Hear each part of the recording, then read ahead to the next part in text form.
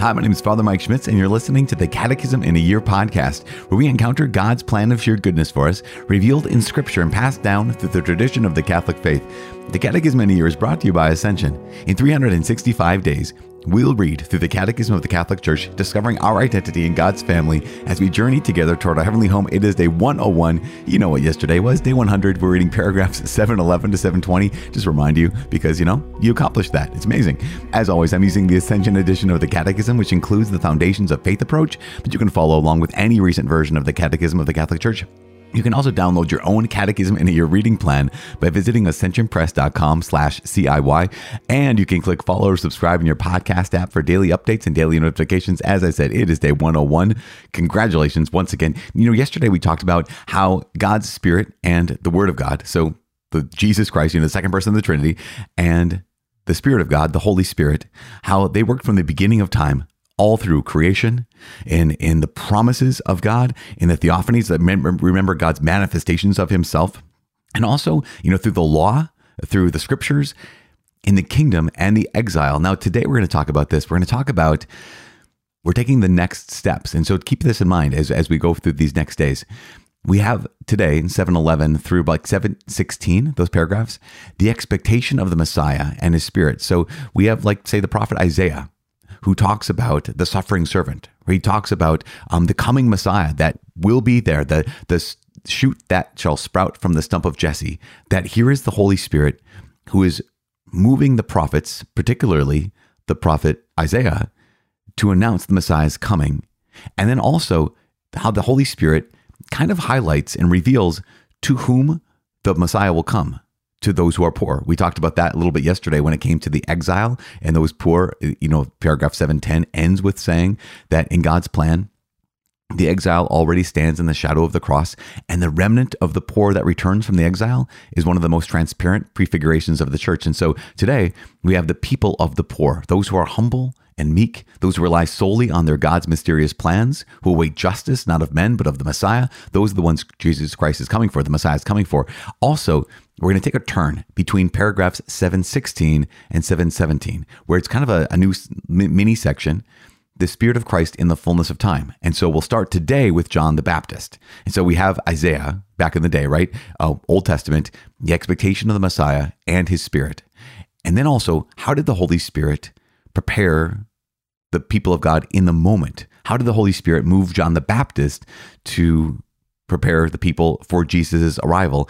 And then tomorrow we'll talk about how the Holy Spirit moved upon Mary. And then we'll talk about how the Holy Spirit moved in the Son, in Jesus Christ himself. And then we're going to talk about Pentecost and the Holy Spirit being God's gift to his church now. And so just to kind of have one of those, one of the things that's a struggle at times when it comes to the Catechism in a Year versus the Bible in a Year is sometimes in the Catechism, it's tough to see, okay, where am I? Where did we go? Where are we coming from? Where are we? Where are we going? But these couple of days, just to kind of keep this in mind, is the Catechism is unfolding. Here is how the Holy Spirit has worked over time. And so again, yesterday, all the way back to the beginning of creation and those theophanies, those manifestations of God and the kingdom even in exile. Today, looking at the prophets, and John the Baptist, the final prophet. Tomorrow, Mary. The next day, Jesus, the church, Pentecost. So we're kind of following along the path. So as you and I, here's a segue, as you and I are walking on the path ourselves, let's just take a moment and call upon that same Holy Spirit to come to be with us now. In the name of Jesus Christ, our Lord and Savior, Father in heaven, we ask you to please send your Holy Spirit upon us. In the name of Jesus, we ask you to send your Holy Spirit of truth, your Holy Spirit of prophecy, your Holy Spirit that speaks words of wisdom, and Holy Spirit that speaks words of conviction and consolation. Send that Holy Spirit, your Holy Spirit, into our hearts, into our minds, so that we can not only see how you have moved through the prophets and see how you moved in the life of John the Baptist, but so we can also see how you are continuing to move in our lives. Lord, let us never be deaf. Let us never be numb to your voice and to your workings. Help us to always say yes to your will this day and every day of our lives. In Jesus' name we pray. Amen. In the name of the Father and of the Son and of the Holy Spirit. Amen. As I said, it's day 101. We're reading paragraphs 711 to 720. Expectation of the Messiah and his Spirit. Behold, I am doing a new thing.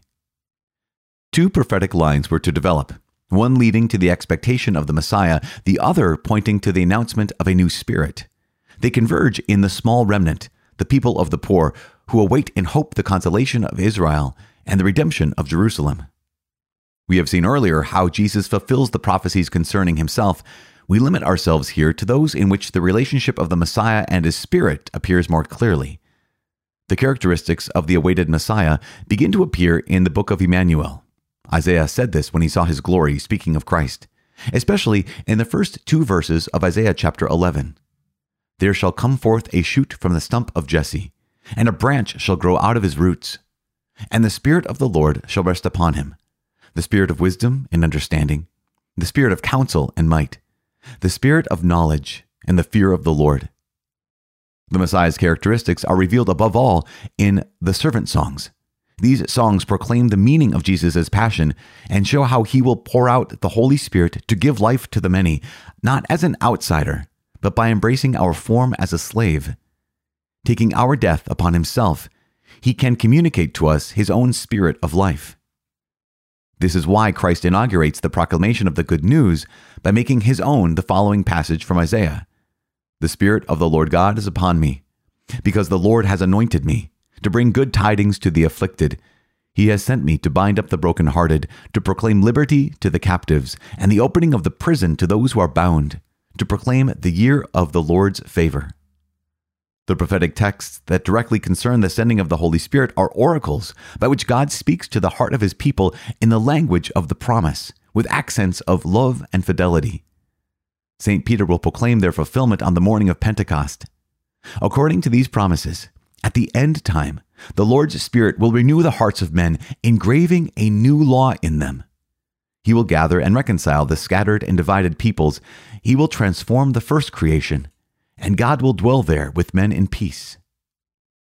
The people of the poor, those who, humble and meek, rely solely on their God's mysterious plans, who await the justice not of men, but of the Messiah, are in the end the great achievement of the Holy Spirit's hidden mission during the time of the promises that prepare for Christ's coming.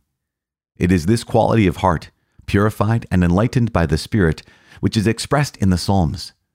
In these poor, the Spirit is making ready a people prepared for the Lord.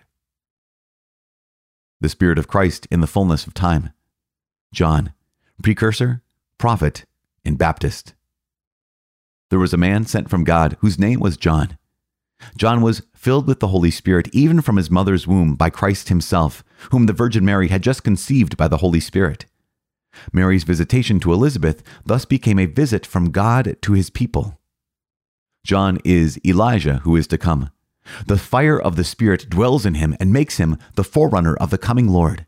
In John, the precursor, the Holy Spirit completes the work of making ready a people prepared for the Lord. John the Baptist is more than a prophet. In him, the Holy Spirit concludes his speaking through the prophets. John completes the cycle of prophets begun by Elijah. He proclaims the imminence of the consolation of Israel. He is the voice of the consoler who is coming. As the Spirit of truth will also do, John came to bear witness to the light. In John's sight, the Spirit thus brings to completion the careful search of the prophets and fulfills the longing of the angels. As John said, "He on whom you see the Spirit descend and remain, this is he who baptizes with the Holy Spirit. And I have seen, and have borne witness that this is the Son of God. Behold, the Lamb of God." Finally, with John the Baptist, the Holy Spirit begins the restoration to man of the divine likeness, prefiguring what he would achieve with and in Christ. John's baptism was for repentance. Baptism in water and the Spirit will be a new birth. Okay, so there we have it, paragraphs 711 to 720. And just, this is so important. We recognize here is the way in which the Holy Spirit has continued to move from the very beginning, right? Because here's the Trinity, Father, Son, and Holy Spirit, that are always operative. They're always active. In fact, we recognize that there's never been a time when the Father acted and the Son didn't act, when the Son acted and the Holy Spirit didn't act. And so all the way back to the beginning of creation, here is the Father, Son, and Holy Spirit present and active. And here we have today in paragraphs 711 and following, the ways in which the Holy Spirit has been moving the prophets. In particular, we highlighted the prophet Isaiah. You have Isaiah chapter 11, this prophecy concerning Jesus Christ, there shall come forth a shoot from the stump of Jesse. And if you ever go to Mastering Advent, you recognize that, these are the readings we hear again and again. In fact, all through Advent, one of the books that we read more than maybe any other book is the book of the prophet Isaiah, who prophesies so much about the coming Messiah. And in paragraph 7:13, it highlights the fact that the Messiah's characteristics, what is the Messiah going to be like, are revealed above all in the servant songs. And this is so critical, the ways in which Isaiah prophesies these characteristics. In Isaiah chapter 42, he says, "Here's my servant whom I uphold, my chosen one with whom I am pleased. Upon him I have put my spirit. He shall bring forth justice to the nations." Again, here's the Holy Spirit that prophesied by Isaiah is going to come upon Jesus. Goes on to describe Jesus. What are his characteristics? "He will not cry out, nor shout, nor make his voice heard in the street. A bruised reed he will not break, and a dimly burning wick he will not quench. He will faithfully bring forth justice." And it's so powerful. These are the characteristics of the Lord. He goes on to say that before birth, the Lord called me. From my mother's womb, he gave me my name. This is chapter 49. "In his quiver, he hid me. He made me a sharpened arrow. And he said to me, 'You are my servant. And you, Israel, I show my glory.'" Again, just so powerful and so beautiful. In fact, one of the most beautiful, and it's painful. It's painful is when you get to Isaiah chapter 50. Not only does it say here, it says, "The Lord has given me a well-trained tongue, that I might know how to answer the weary a word that will waken them." But also he goes on to say, "I gave my back to those who beat me, my cheeks to those who tore out my beard. My face I did not hide from insults and spitting. The Lord God is my help. Therefore I am not disgraced. Therefore I have sent my face like flint, knowing that I shall not be put to shame." It goes on, but we recognize this truth is powerful. It's beautiful. These Messiah's characteristics prophesied and revealed to us by the Holy Spirit in the book of the prophet Isaiah. So good. Also, not only a revelation of these characteristics of the Messiah, but also in paragraph 7:16, what are the characteristics of the people of the Lord? Well, they're the people of the poor. It describes this: those who are humble and meek, those who rely solely on their God's mysterious plans, those who await the justice not of men but of the Messiah, that in the end, those are the great achievements of the Holy Spirit's hidden mission during the time of the promises. And there's something interesting and so powerful about that phrase, the time of the promises, because we recognize that for so long, the people of God waited in the time of the promise. Yes, God showed up and God delivered them at so many times and God was with them the whole time. But oftentimes, there were promises that were made and they just had to trust in those promises. And this is part of living in the already but not yet. Yes, here is Christ's kingdom that is established, and yet it's not established in glory. And so that's part of the promise. The part of the promise is, but one day every tear will be dried up. One day every wounded heart will be mended. One day every tongue will profess and confess that Jesus Christ is Lord. That day isn't here yet. And so we also, even though we're living in the time of the kingdom, we're also living in a new kind of time of the promise as well, where we can learn from those older brothers and sisters who were the people of the promise, the people who waited so long. Last thing here is John, who was precursor, prophet, and Baptist. And we just recognize that John the Baptist was filled with the Holy Spirit from his mother's womb. When Blessed Virgin Mary, with Jesus, our Lord, in her womb, newly conceived. I mean, this is a couple-day-old, maybe a couple-week-old human being in Mary's womb who approaches Elizabeth. And John is in Elizabeth's womb. And the Holy Spirit is communicated in some miraculous, incredible way from the womb of the Virgin Mary in Jesus Christ himself through the womb of Elizabeth to John the Baptist. And that's one of the reasons why I mean, there are many reasons, just to go on a little tangent here. There's many reasons why abortion is an evil, very clearly. But for a Christian, there's no possible way that a Christian ever could read the Gospels and come to a conclusion that what is in the womb is not a human being, is not a person.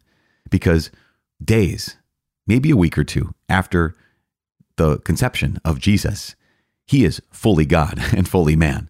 So much so that John the Baptist in the womb as well, recognizes his divine presence and leaps for joy. There's something about that. I don't know. It never made any sense to me why anyone could be a professing Christian and still say it's okay to take the life of an unborn human being.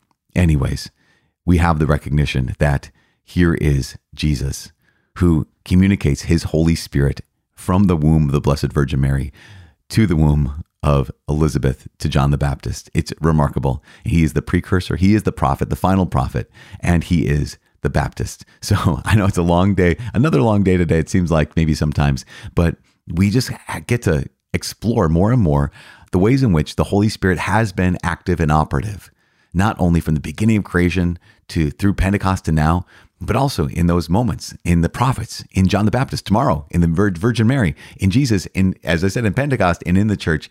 It's just so good to be able to recognize that the Holy Spirit has been active and the Holy Spirit is present to you right now. The Holy Spirit is with you right now. If we call upon the Holy Spirit in Jesus' name, the Lord gives us the Spirit. In fact, remember what Jesus said. If you then who are wicked know how to give good gifts to your children, how much more will the Heavenly Father give the Holy Spirit to anyone who asks? So just ask for the Holy Spirit. Once again, in the renewal of our hearts, and renewal of our minds, renewal of our lives, come Holy Spirit in Jesus' name. I am praying for you. Please, please pray for me. My name is Father Mike. I cannot wait to see you tomorrow. God bless.